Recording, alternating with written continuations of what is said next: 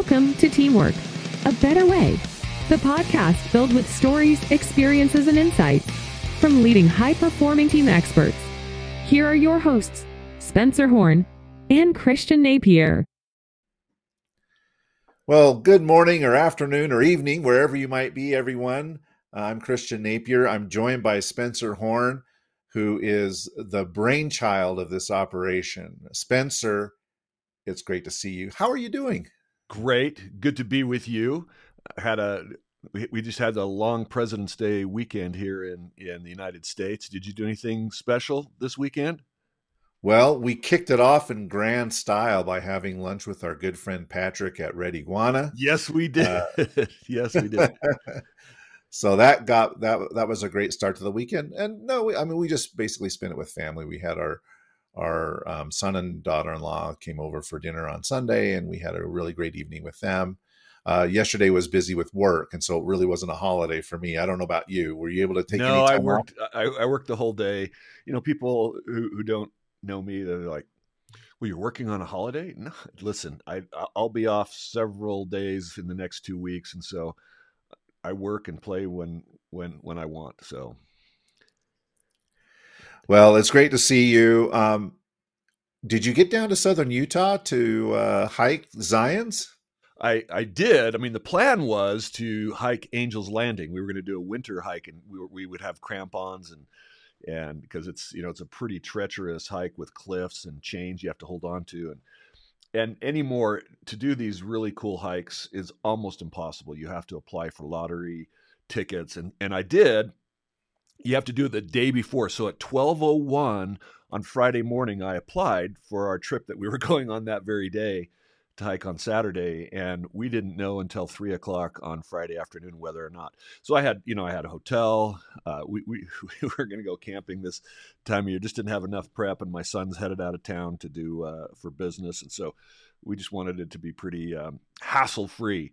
But we had to have a plan B because we didn't know if we were going to get them, and plan B was we went into Kolob Canyon, which is that kind of northwestern entrance of Zion's National Park.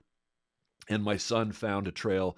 It's called Taylor Creek, and there's a South Fork and a North Fork. And the North Fork is a trail that apparently very few people go on. It's a lot of underbrush. And we're hiking through the snow. There's no tracks. We don't know where the trail is. I've got GPS, and so we're like 10 times we're off the trail. We're hiking through water. Our feet are wet. I mean, it's cold. We use crampons because it's icy, but it was absolutely gorgeous. And we took the road less traveled. I mean, we didn't see a single soul when we were out there, and we were, yelling echoes in the canyon. It was a lot of fun. It was beautiful. Wow, it sounds amazing, Spencer. And kudos to you for doing that with your boys. I mean, what a fantastic experience.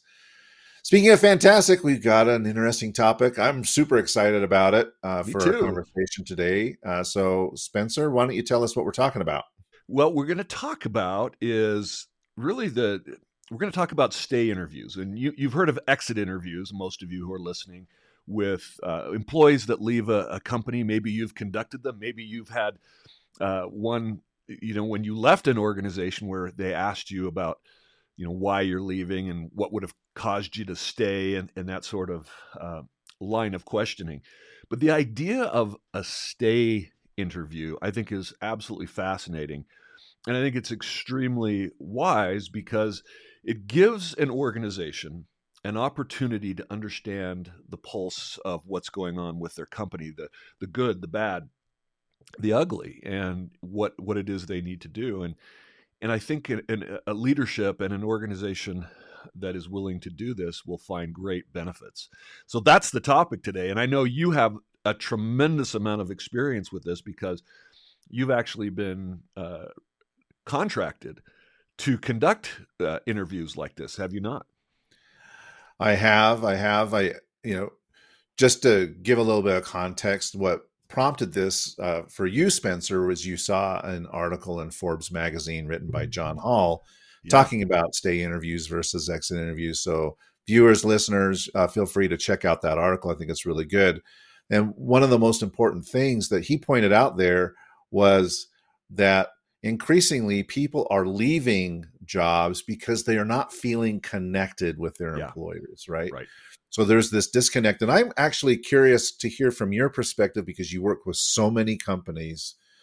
What is the cost to these organizations when they lose employees? You get key people are leaving for whatever reason. Perhaps they're not happy with their compensation, but oftentimes, like you said, as the author points out, people are feeling disconnected from their employers. What is the cost to the employers when the people leave? Usually, interestingly enough, Christian, pay is like fourth on the list of things that they're frustrated about, and a lot of it has to do with, just as you said in the beginning, as it relates to this article, is feeling disconnected, and the cost is significant. I've been sharing costs with my clients for years, and it varies based on the position and the type of company.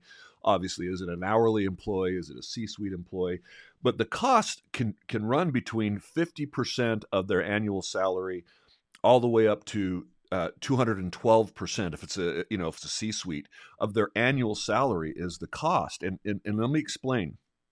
Now, if you want to get just granular for an hourly employee, you're going to lose a minimum of $4,500 replacing that employee. That's just a hard cost, for example. So, as I said, there's a range from 50% to 2.1, 212% of their annual salary, and that's based on information that Gallup has gathered. Monster says between 75 and 200% of their annual pay. SHRM, which is the Society for Human Resource Management, say employers need to spend the equivalent of 6 to 9 months of an employee's salary to find and train their replacement. So there's so many different perspectives and views, because you have to think about, not only are you replacing them, but they're coming in and not going to be as productive as the person that was there before. I'll talk about that in a second. And the cost, as I said, of the hourly can be $4,500. That's according to American Progress. And an employee in a technical position costs more than 100% to 150% of their salary, according to G&A Partners. And so these are real these are real dollars. There's also indirect costs. So 2/3 of all sunk costs due to turnover are intangible, and they include things like knowledge lost, right? You brain drain. You lose people. This was happening when the baby boomers were retiring. They were taking so much of their institutional knowledge with them. But if you have a valued employee, once they leave, all that knowledge and expertise is gone, as well as their productivity. So you lose knowledge, you lose their productivity. And when companies experience extended job vacancies, and I have worked with many companies that have unfulfilled positions, sometimes for a year or more or two, that puts a huge drain on the rest of the team, and it harms the ability of the company to get the job done. It creates lack of motivation for others. I've talked on the show before about the project manager who had to do the work of 4 people. That is not uncommon. That happens a lot, where even if you're making up for one other person, the work has to go on and you're doing the job of 2 people. It can take 1 to 2 years for a new employee to get up to speed and to be as productive as the former employee was. And so you've got this time that also increases lost revenue. So if you add all of this up, I just did some research.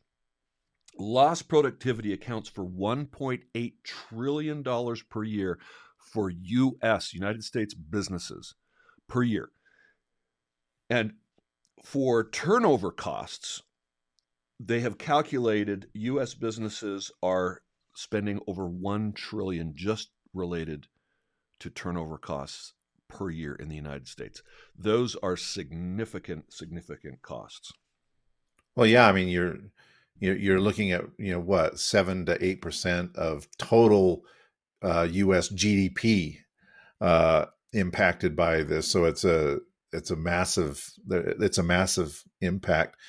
And And I stay think we miss interview. that on a micro level, don't you? Oh, we're just losing this employee and that employee, but you add all of that up, and that is a enormous impact. Sorry to. It is an enormous impact, and one of the things that you pointed out also is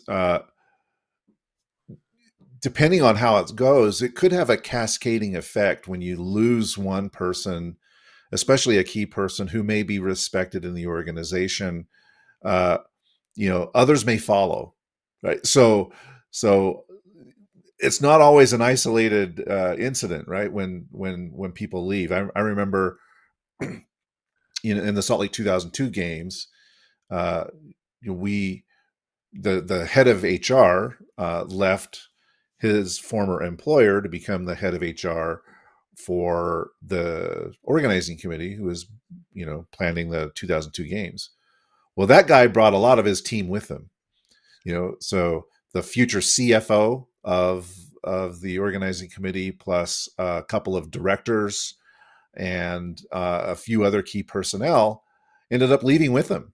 Right. So it's not only, well, I got to replace this one person, but what happens if it's a key individual who then brings others with him or her? Or what happens if, someone sees, hey, this person's leaving for a different opportunity.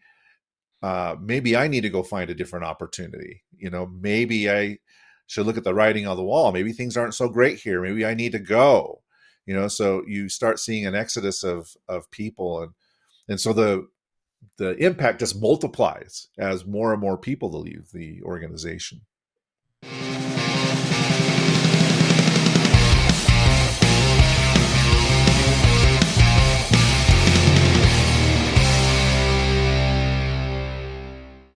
It absolutely can have a negative impact on morale. We see this in sports all the time. A coach goes to a new team, takes their offensive coordinator with them, their defensive coordinator, whatever, and so team has to rebuild, and that can be very, very traumatic. And it just reinforces the saying that people don't leave companies, they leave people. They don't stay with companies, they stay with people, which is why the article references is that this is a very personal process, having that stay interview. It's about having an opportunity to connect at a personal level with the members of your team. And you and I, we love sports, and we've talked about Andy Reid before on this team, who is the head coach of the Kansas City Chiefs.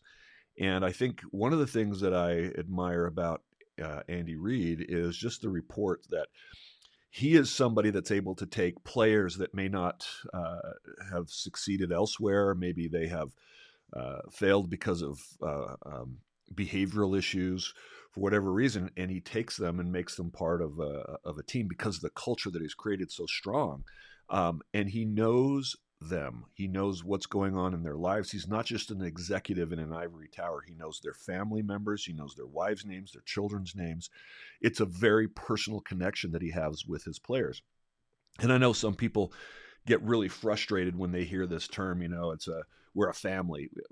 Get over that. I mean, yes, work is not your family, but you can have an environment where people feel just super grateful and connected and motivated to work hard for each other because of those relationships. And I think one of the best ways to describe that is what we see in a functioning family. And that's a very rare occurrence, which is why you use that term, not to equate them to a family, but just those relationships that exist. And I think that's really one of the things that has helped them to be so successful, even through adversity that they've had this past year, where they didn't have the greatest record going into the playoffs, right? Yeah, that's right. Of course, you're recalling painful memories for me because they beat my San Francisco 49ers. I'm a 49ers fan too, but I'm also a Chief fan. But I got to give props to their coach, Andy Reid, who is a BYU grad. So, I mean, he's got local ties. And everything that you said, it's absolutely right. And the players love him, right? They really respect him, as well as his assistant coaches, the people on the team. In fact, I was listening to a podcast, I think it was last week, with who with a former member of his staff back when he was in Philadelphia. Remember when he was in the Philadelphia Eagles Oh yeah. organization as the head coach? They didn't win, right? They went to they got close, but they never. They went to the Super Bowl, didn't they? They just didn't win the Super Bowl. Yeah, they went to the Super Bowl, but they lost, and eventually it cost Andy Reid his job. Yeah. And but this assistant or he was a lower person in the organization. He's just like a program coordinator or something, a scout. I think he was a scout or something, Okay. not close to the head coach. Right. Recounted this experience where it was getting close to Thanksgiving, and Coach Reid asked him, "What are you doing for Thanksgiving dinner?" And he was in Philadelphia alone. He didn't have a relationship with anybody else, and he was not close to family or whatever. And he says, "I don't know. I guess I'm just going to kind of hang out." And he says, "Well, why don't you come have Thanksgiving dinner with us?" And so he invited this low-level junior staffer. And there's nothing in him for there's dinner. nothing in that relationship for Andy Reid. No. But that guy, I mean, here it is, what 15 years later or whatever, is recalling that story super fondly of Andy Reid. And this is a guy who is very close to the 49ers organization, would like to see the 49ers win, but recalls very fondly his time working for Andy Reid, because he took the time and invited him over to his house to have Thanksgiving dinner with some other coaches and things. So it wasn't just him, I got to add one more story that I know. One of my clients was an HR director for the East Coast for Wendy's Corporation, and was in Philadelphia. That's home, basically just outside of Philadelphia. Actually was in the same church congregation as Andy Reid. And so he would talk to me about him because we were all kind of the same faith, and he would just say he's just as real as they come. He comes to church and just connects with people. He's not pretentious in any way, and I love that, because that's what we're creating an opportunity for you as a leader to show your authenticity, to show that you care about your people, not necessarily by having them over for Thanksgiving dinner or whatever, but by sitting down with them and having a real discussion, which is what we're going to talk about. We're going to talk about how to do that. What are the benefits of that? And one of the greatest benefits is you potentially are going to increase your retention. Turnover is a huge problem in the United States and in many places around the world. And as we've just shared with you, there are significant costs. If you can reduce that even a small amount, that's savings to the bottom line. So this is not just about mercenary, affecting the bottom line. It is when you truly take an approach to care about people, it just impacts everything for the better. I totally agree. Why don't we dive into the principles here? The author of the article, John Hall, identifies 4 items that are components of a quote unquote stay interview. Yeah. Number 1 is do it yourself. Don't farm it out to HR, which I think is very, very important. Why? And think about that. Why? Well, because ultimately your people need to have a relationship with you as their leader, right? And not HR. Sorry for all you HR people out there. Yeah. So, I mean, HR does its job and it's important, but the leaders of teams need to build personal connection and relationships with their team members. Right. And so they need to take this responsibility on themselves and not try to farm it out to somebody else. Exactly. So the second part was ask them how they're doing, meaning ask your team members how they're doing. Yeah, I mean, you're not coming into this with an agenda of a bunch of stuff you want to get done. Right. So you're asking them how they're doing. And, some simple techniques that the author references are, hey, actually listen, pay attention to what they're saying, make eye contact, take notes, things of this nature. Number 3 is that ask them how you're doing as a leader. What can I do to help you? In other words, you're giving them permission to give you feedback as a leader, which is one of the most important things that you can do to create self-awareness and improve your leadership capacity and just your ability to connect with people. Ask them how you're doing. People want to, What is that movie? Help me help you. Yeah. So absolutely right. And then the final point was, well, then make sure you take action, right? Do something about it. If people come to you and they're looking for answers or they're coming to you with ideas for how to make things better, and you don't take any action, then they'll lose faith in you, right? Yeah, it actually turns out worse. But I do have a caution, and that is, if you can't take action, let them know that. Like, if they say, well, I want a raise and that's just not in the budget, have that conversation. Okay, I can do this, this, and this, but this we can't do. And be honest about what you will and will not do. So don't make promises that you cannot or will not keep. Now, you bring up this question, it's a very interesting question, is I want to raise, right? Sometimes that's the topic of an annual performance review, these formal feedback interviews that you have. And I'm curious to hear from your experience. Are these stay interviews and these annual performance reviews one and the same, or are they different? And if they're different, how often should we be conducting as leaders these stay interviews? I mean, is it something that we do all the time? Do we do it once a quarter, twice a year? When and how often do we do these interviews? And what's the difference between the quote unquote stay interview and the more formal annual performance review? So I'm going to answer that part, and I want you to answer the frequency part, because I know that you've done some thinking about this, but they are absolutely different. The stay interview and the annual review. The annual review is really about maybe that the standing that employee has in the company, or it's an opportunity to give feedback about what they can improve. So the focus is from the employer's perspective. Here's what I need you to do.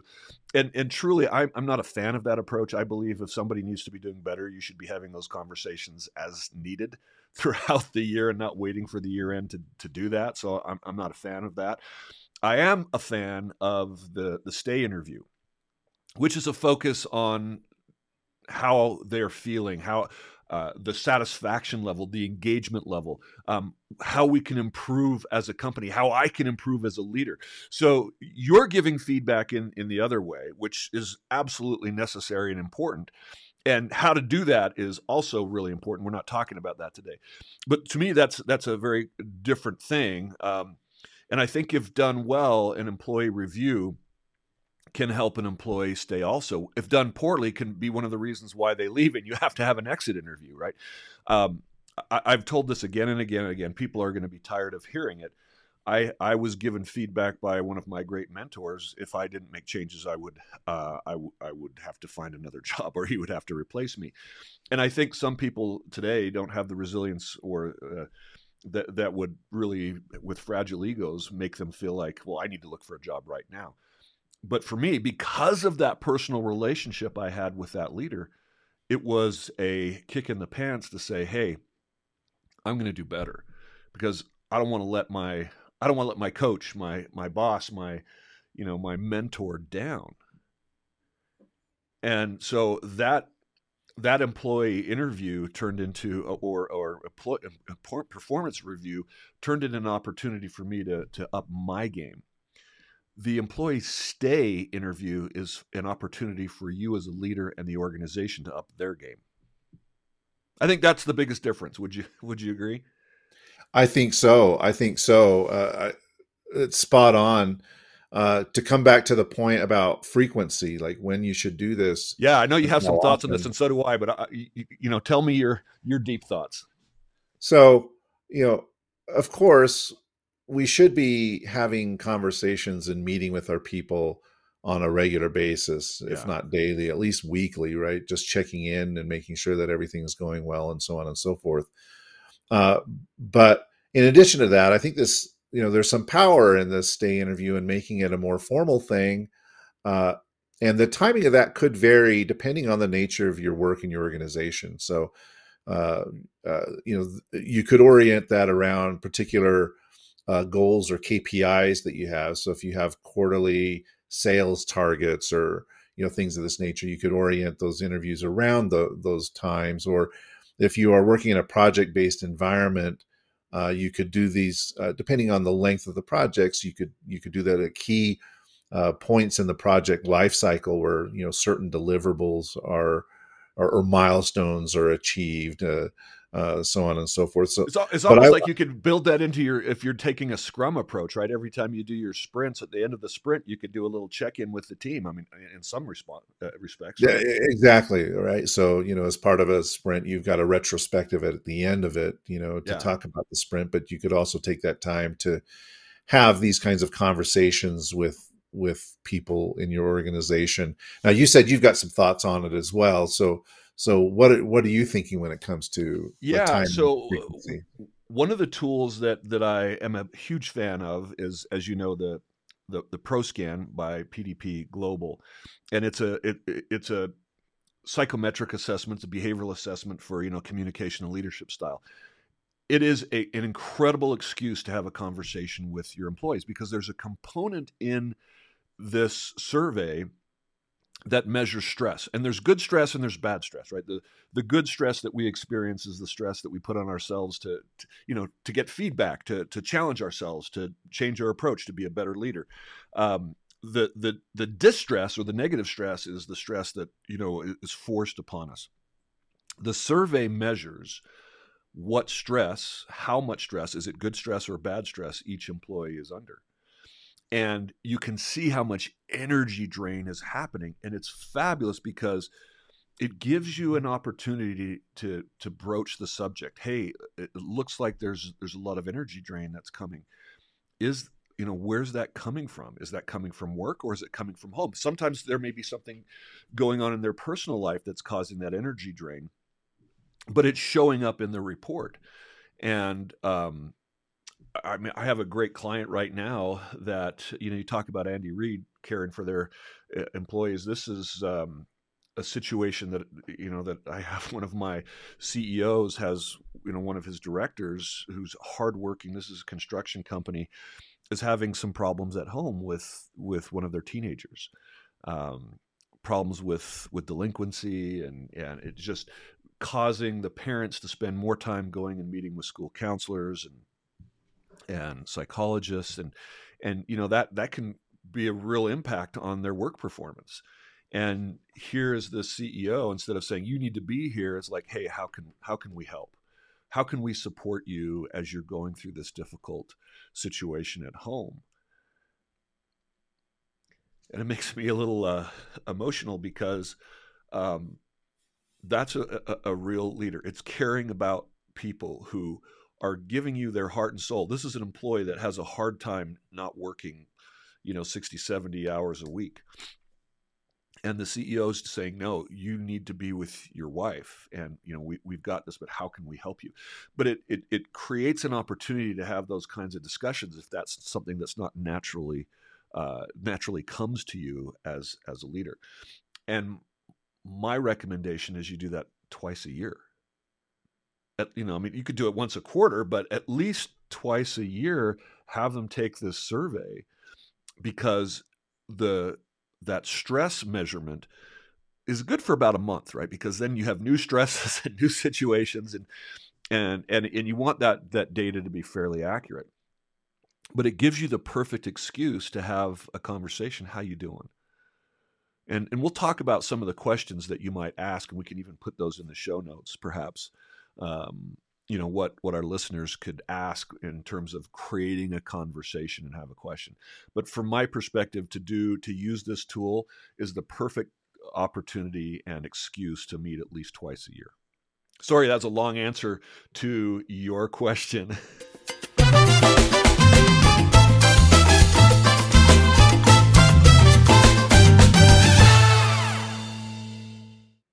Well, Spencer, I think the most important thing when it comes to these stay interviews is, again, it's about establishing connection, and people will feel connected when they feel comfortable around you. And Right. sometimes, having these kinds of conversations can be a little daunting for someone, right? If they think, oh, my boss wants to talk to me, like, what do they want to talk about? They get a little nervous, they tighten up. They may walk into the boss's office and say, or not say anything, or, be a bit shy about sharing their feelings because I have a means story. I have a personal story about that.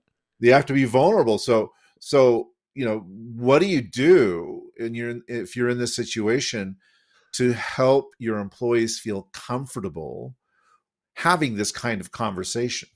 That's a great question. But it happened to me. I was we just had our hey, Shaheen from Bangladesh. Great to hear from you. He's chiming in today, and he works with me on our social media and our YouTube. Just really grateful for all the work he's doing. This is a kid who, by the way, if you need help with YouTube and your social media promotion, he reached out so hard, and I just whatever. I just kept ignoring him, but he's the real deal, and I'm really impressed with the work that he does. So, way to go, Shaheen. Anyway, so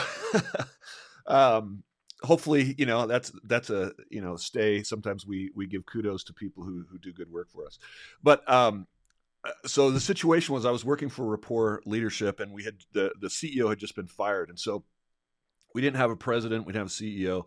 The CFO was the most senior leader at the time. And I remember him calling me, and I heard this, hey, Spencer, can you come back to my office? And and here I am, I'm a pretty seasoned executive. The first thought went through my mind was, uh-oh, am I getting fired? What have I done? Am I in trouble? And I was just going through, is there anything that I did that I made him mad? And I was nervous. And I remember walking back to Jay's office with dread, and I sit down getting ready to get the bad news. And he says, hey, I really need your help on some brainstorming on an idea that I have.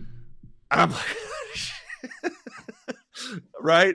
And so to answer your question, let them know what's going on. Hey, I'd love to sit down with you and have a conversation about how things are going at work. I'd really love your feedback on how I'm doing as a leader and how we're doing as a company, and making this a place where great people like you want to come and stay.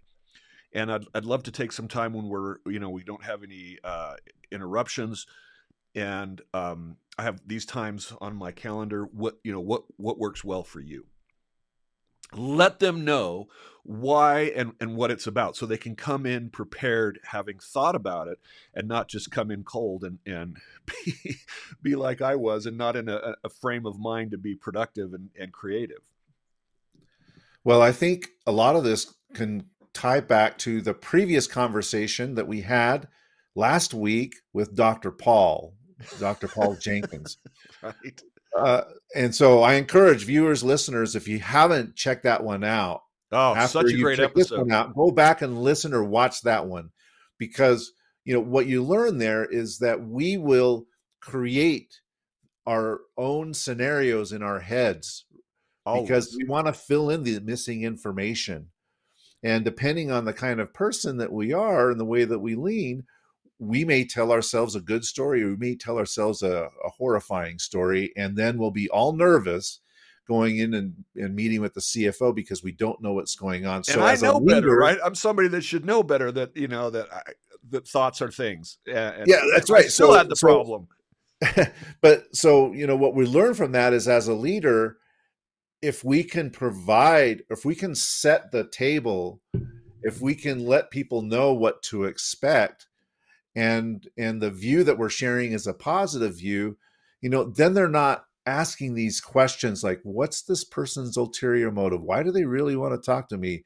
Am I going to get fired? Am I getting in trouble? What's wrong? Because people will go that way naturally if you don't help set the expectation. So, I think the first part of having a successful stay interview is to properly manage the expectations, so that people know what they're getting into. They know what's being asked of them, and they understand how helpful it can be to them and to the into the company, and so they come in with a bit of a more positive attitude.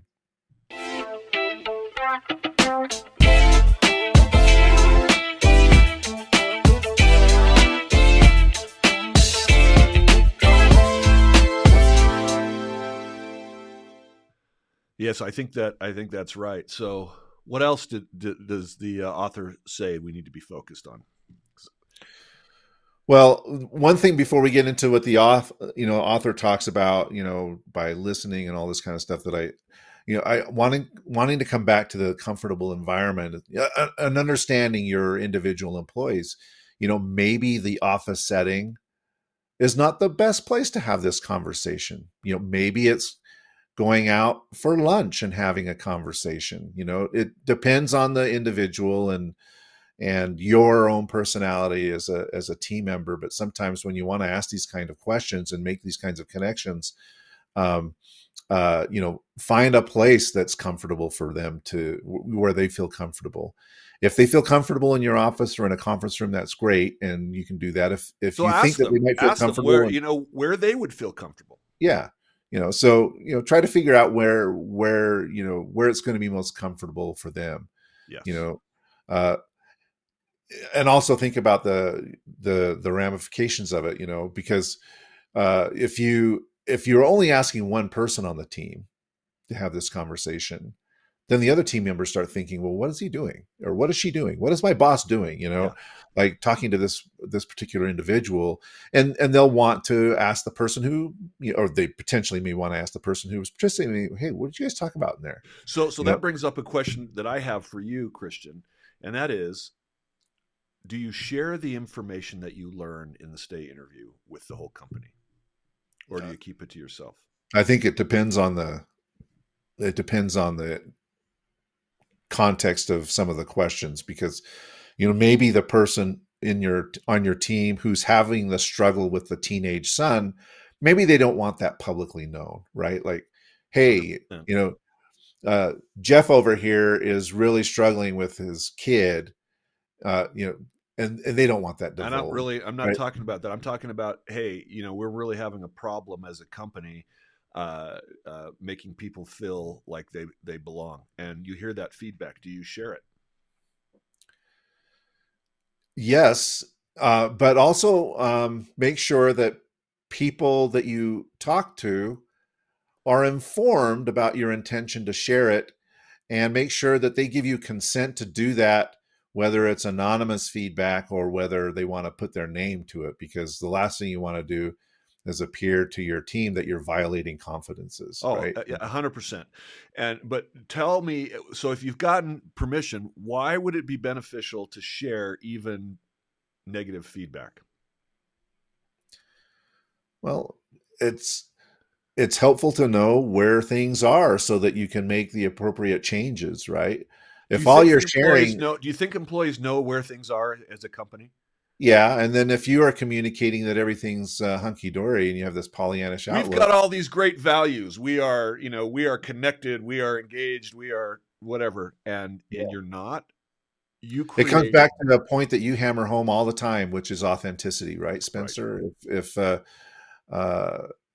If the outcomes, if you're not responsibly transparent in sharing your outcomes, then people just look at you as whitewashing the truth, and you lose credibility because you're not authentic. Yeah, I think that is absolutely correct. And I think there are a lot of business leaders that struggle to share that information. They want to keep a lid on all, there are countries. I know I didn't finish my thought there because a new thought just came. There are countries that don't want anybody else around the world talking negatively about them because somehow that gets out to their citizens, and it makes them dissatisfied in some way. And there's this great individual from North Korea. I can't remember her name, but she's on all kinds of YouTube everywhere, and she talks about speaking up against Kim Jong-il is you can be executed if you didn't dust his picture off in your home. And here we have an environment where there are some leaders that don't want to have anybody say anything bad about their company because they think that will somehow tarnish their reputation. What tarnishes your reputation is when people leave your organization and go out and talk about what's really going on, and you not aware of what's really going on. And you can only hide the truth for so long, and at a great cost. It takes a lot of energy to be able to do that. But to be able to have a culture where you can say, hey, listen, we know that we can do better, and we're struggling right now, and we're gonna try to work on these things. We can't do everything at once, and we're gonna do our best, and we need your help. We need your help to help us know how we're doing. HubSpot is a great progressive company, marketing company, and they would take quarterly employee engagement assessments, and they would share those with the company to say, hey, here's where we're doing. And they oftentimes would say, hey, we're struggling with our supervision. Our managers are inexperienced, and they're creating some problems with with the culture. And they were honest about it. I think that's very refreshing, and I think people are more apt to give you grace and forgiveness if you are facing facts and talking about them rather than sweeping it under the rug. But the only way that you'll know that is if people are willing to share it with you, right, Spencer? So 100%. The question is, how do you get people to a place? How do you get your employees and the folks on your teams, how do you get them to a place where they're willing to share that kind of information? Because oftentimes they hold it back. They might be afraid of the consequences of sharing. Well, that's right. I mean, I think you actually said it. There are a couple of types of people that work for you. Some that are very comfortable speaking up, right? And I'd love to hear you expand on that. And one of the things that I know, based on the behavioral assessments that I share with my clients all the time, is there are certain personalities that are not going to speak up really for just about any reason unless you really make them comfortable and invite them. They don't speak up first in meetings because they don't want to create controversy. They don't want to rock the boat. They don't want to stir the pot. One of my clients was a cancer treatment for children, and one of the doctors was highly volatile, just a brilliant doctor. I mean, great at treating kids with cancer. So he got away with a lot of stuff, but he was like a Dr. Jekyll and Mr. Hyde. And the nurses, most of them have a certain profile.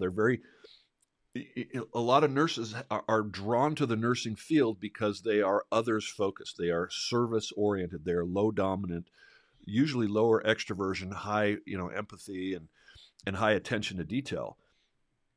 Very different from the doctors. And there's a lot of dynamics that happen in the healthcare industry between healthcare providers that is very toxic and unproductive. The nurses, they would put a little code on the patient dashboard. They have up who the patients are that are needing treatment or attention, and everyone that was coming into work could know what kind of work day it was going to be by the code that was up there. He's in a bad mood or he's in a good mood. That's just a toxic environment. But these nurses weren't comfortable addressing the doctor or leadership. They would just kind of kibitz among themselves. And when someone would leave, they wouldn't talk about it. They would just leave. And so you didn't know that there was a problem until they're like, I thought they were happy. Now they're gone. So there's several, types of personalities that are just not comfortable speaking up, and you don't know why they're unhappy because they're not comfortable. So you're exactly right. You need to take the time to slow down, not be in a hurry. You're not doing this on the way to some other meeting. Not saying, hey, I got a minute to talk to you. Do you have a minute? That's not going to, sometimes you're also going to have to give something of your own self. Maybe, ask them, is there anything you'd like to ask me? Well, they may not do that. But to get really good at asking questions that are open-ended and invite people to engage. And I know you have a lot to say about that because you have a lot of experience in asking questions. Well, why don't we dive into that? I don't know what your experience has been like, Spencer, but sometimes when you go into a formal meeting like this, you may feel like you're being put on trial. Right. Okay, so you come in with kind of a defensive mindset, like, okay, I need to defend my position. I need to justify why I've taken the actions that I've taken, or I haven't done the things that I've done. And so Right. you kind of come prepared for this kind of a conversation. And how do you diffuse that to, again, get people to feel comfortable? We talked about this before, and also again before we came on air. So we've talked about on other episodes as well. Is don't ask these kind of why questions that can appear as accusatory, right? Yeah. Yeah. So if you're not asking why questions, like why did you do this, why did you do that, why do you think that? Yeah, why do you think that? Where you're basically putting your employee on the witness stand and asking them to answer these questions, right? It's just the worst. And I know we've all had experience with that, where we felt uncomfortable. We get drilled on why we did this, why we did that. Exactly. So one of the things that I've done, and I'm curious to hear your experience as well, is get rid of the why questions and talk about more how and what questions, and have people kind of explain their process, and instead of trying to justify themselves. And one other thing that I think about this when it comes to asking people about their work is depending on the use case, it may be to take the you out of the question and ask about their area. So when talking about the performance of something, is I like that. So tell me about the challenges that your area faced, instead of telling me about the challenges that you faced, right? Because again, when we make it very personal, when we make the question personal, they feel on the spot cases, that they have to share everything about it. Yes, yeah. it softens it by making it a little more third party. Yeah. I agree. So yeah, just, and again, context is key here, but sometimes you'll get people to open up and feel more comfortable if you're asking them about their area rather than just asking them about them personally. Yeah. Well, I think there's some. I use what's called a information funnel to get the data that I would like, and it starts with open-ended questions, but there are actually directed open-ended questions and then very open-ended questions. And then you have closed-ended questions. And those are great in certain scenarios. For example, closing questions or getting agreements. Those are yes or no questions. Will you, could you, should you, those types of things. But those are very much closed-ended, and you're not going to get as much discussion and make an environment. Even subconsciously, people can answer an closed-ended question with an open-ended answer, but it's not as comfortable. So the most open-ended are a what question, or help me understand, or please share with me, or please, give me your perspective on your area. Then how, or when, or those are more directed open-ended questions. And then you can get to a closed-ended question, and that's more directed, and you can certainly go in that progression to get that information. Also, just some basic active listening skills, which means not interrupting. You are listening not to just respond, but to understand. To be present. As a coach, there are several levels of listening. The first level of listening is you're listening for what they're saying and how it impacts you. Okay. Second level of listening is like you're just being with that individual. This is going to seem weird, but imagine you're in a cafe with your sweetheart or your significant other, and there's all kinds of noise and hustle and bustle going on, but you don't hear anything except for what that person across the table is saying to you. And you're not listening to give them some kind of answer or advice. It's just to be present. And one of the ways to do that is when somebody says something, is to give them confirmatory feedback. Christian, what I heard you say is that this is something that is concerning to you. Is that correct? Did I understand? And you ask for confirmation for what you understand. And do you do that every single time the answer is no? But I have found that when you do that appropriately, people are impressed because they feel like you are taking the time to really understand their perspective. And then they're more willing to, this individual is really listening to me. They feel that's part of making them feel safe. And then I will ask an open-ended question based on what they've told me. So I'm not just waiting to respond to have my turn. If somebody says something to me, so let me give you an example. Somebody says something to you like, Christian, I feel like you give Kate preferential treatment. And I feel like you don't, you ignore me a lot. And so I might say, so what I'm hearing you say is you feel like I don't give you the attention that you would like. Can you share with me how you feel like I'm doing that? Then they might respond, and you might say, what would help you? How can I help you show that you are as important to me than as Kate? What about my actions would help you feel that way? See, now I'm asking open-ended question based on their responses. Let's take this example and break it apart, because I think you did something there that was really, really important. Oftentimes, and you know this, both as a parent, as a spouse, as a leader, when someone approaches you with a concern, our desires are good, right? They like, hey, someone's coming here, they're expressing this concern, they're expressing it because they're dissatisfied, they're unhappy, and our natural inclination is for others who are around us to feel happy, right? So what do we want to do? We want to fix whatever is broken so that they feel happy.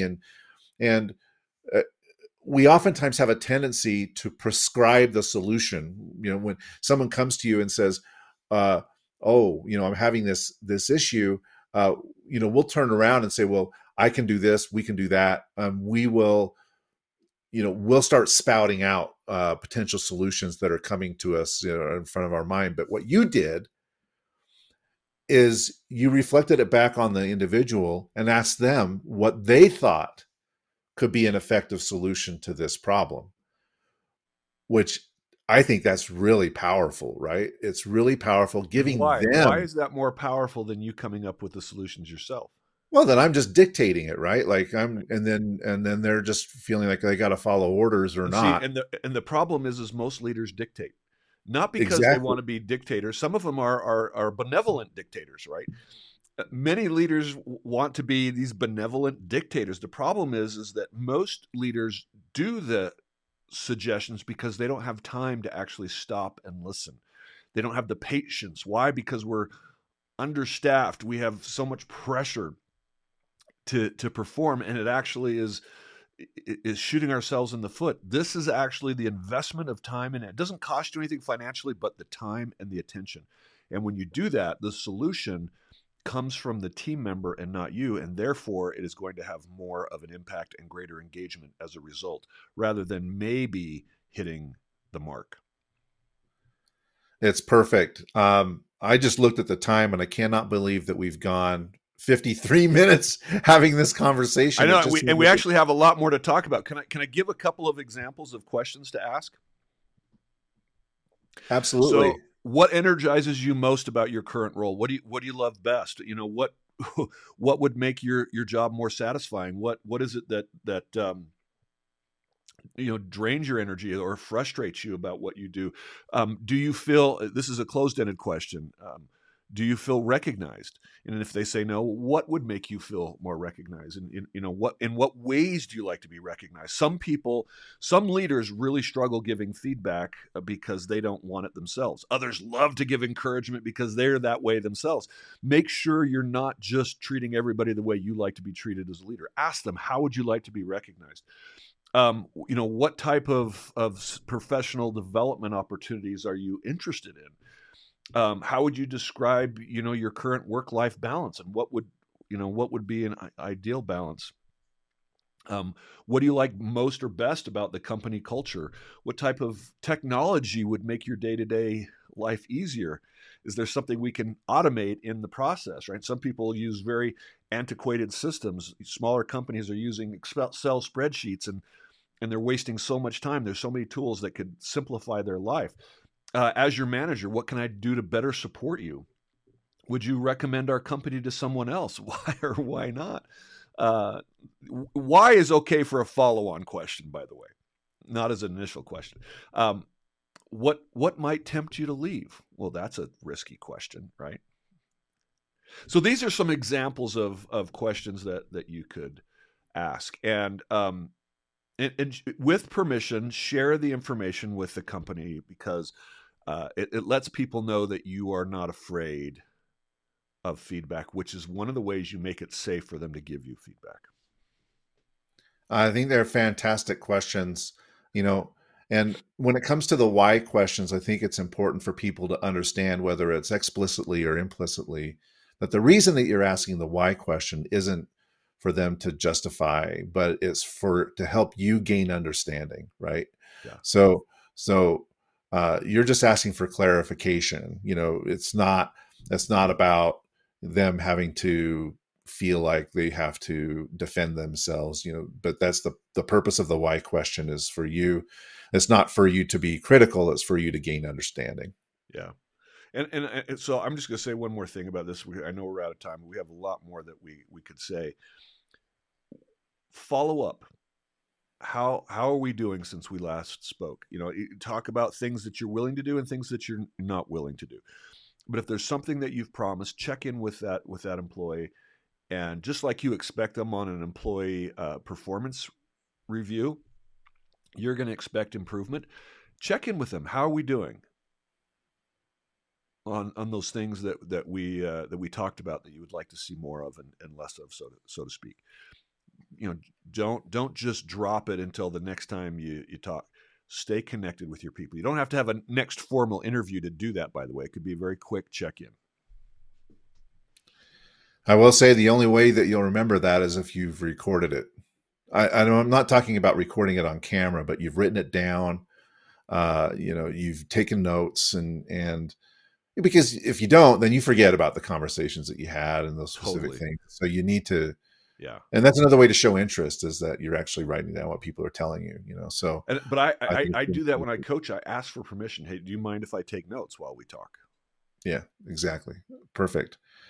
Well, gosh, Spencer, the hour has flown by.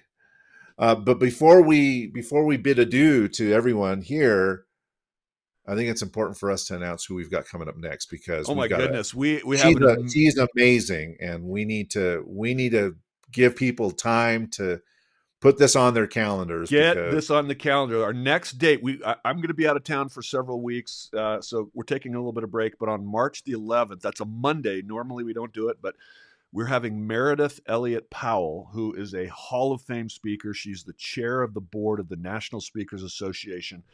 She is an incredible speaker who focuses on uncertainty. Well, we live in a VUCA world, as you know, volatile, uncertain, chaotic and ambiguous. And she is somebody that thrives in that ambiguity and that uncertainty, helping organizations and teams perform at their best. And so noon Eastern time, 10 Mountain time, she is going to be joining us, and we're so excited. She's an incredible speaker, great energy, absolutely gorgeous, just a wonderful, gorgeous person, so much fun, talented, energetic, and so we are so excited to have her on our show next. All right, guys, put that on the calendar. 11th of March, noon Eastern, 10 a.m. Mountain Time. Meredith Elliott Powell is going to be joining us and sharing some incredible insights.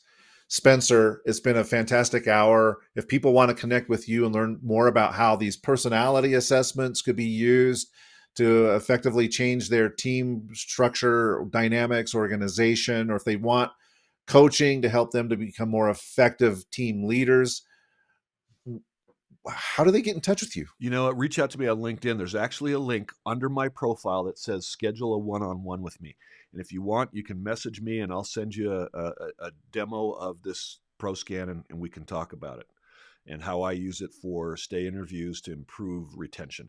And Christian, you didn't talk about that, but you've done thousands of interviews, of stay interviews with the International Olympic Committee. And if someone wants to learn how they can do these types of interviews for their organizations, how do they reach you? Well, LinkedIn as well. Just go check out Christian Napier on LinkedIn, and please connect with me. I'm happy to have a conversation with you. All right. It's been a fantastic hour. Spencer, thank you so much. Listeners, viewers, thank you so much for joining us. We appreciate it so much. Like and subscribe to our podcast. We'll catch you again on the 11th of March.